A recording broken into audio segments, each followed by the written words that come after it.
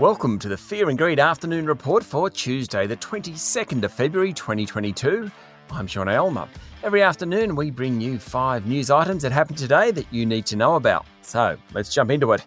Story number 1. Russian President Vladimir Putin directed his military to enter rebel-held regions in Ukraine's Donbas border area for what he called peacekeeping operations. The move, which undermines diplomatic initiatives to prevent all-out war along the Russian-Ukraine border, was immediately condemned around the world. Prime Minister Scott Morrison warned Mr. Putin to withdraw troops or risk a violent and bloody confrontation. While he hoped a violent confrontation with terrible human consequences could be avoided, Mr. Morrison said threats of violence being used to seek to advantage a nation's position over others was not acceptable. Financial markets responded immediately to the news. Oil prices jumped to a 7-year high. The price of gold pushed beyond $1,900 an ounce, and the US dollar appreciated. This is a story that's changing every hour. We'll have more on it tomorrow morning. Story number 2 is all about the local share market. The news out of Russia triggered an immediate sell-off, with the S&P ASX 200 closing down 1%, though it was much lower in early afternoon trading before paring back some of the losses. The bourse closed at 7,161 points. Technology and consumer discretionary stocks led the sell-off, while energy and consumer staple stocks did best. Commonwealth Bank fell 2%, leading the banks lower. Wesfarmers fell 3.7%, and South32 dropped 3.2%. Coles Group jumped more than 3% after outlining a better-than-expected profit, while oil and gas groups Woodside and Santos both jumped, along with higher energy prices. Gold digger Newcrest was up 2.3%, and CSL outperformed, rising almost 1.5%.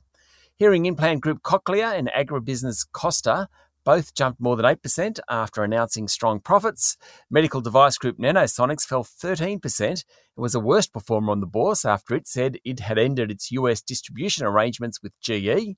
Lithium explorer Liontown Resources fell more than 10%, as did Tyro Payments, which provides EFTPOS machines for retailers.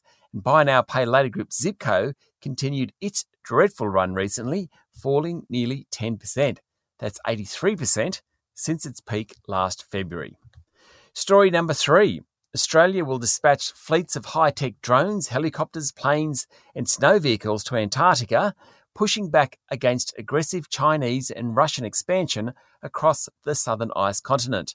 Prime Minister Scott Morrison unveiled the strategy today to help bolster Australia's 42% claim over Antarctica and protect against foreign moves to undermine the Antarctic Treaty.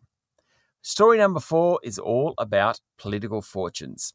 The latest Reserve Political Monitor polling published in The Age shows support for the federal coalition down a touch to 33%, and Prime Minister Scott Morrison's disapproval rating rising to 56% from 50% a month ago.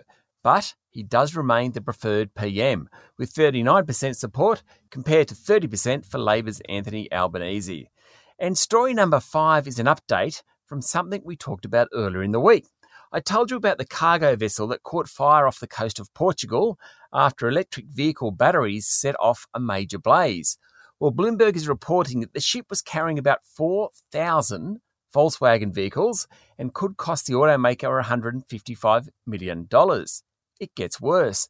In total, there are about $400 million worth of cars aboard, including Volkswagens, obviously, Porsches, Audis, Bentleys and Lamborghinis.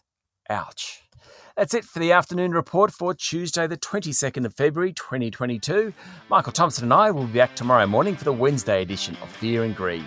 I'm Sean Aylmer. Enjoy your evening.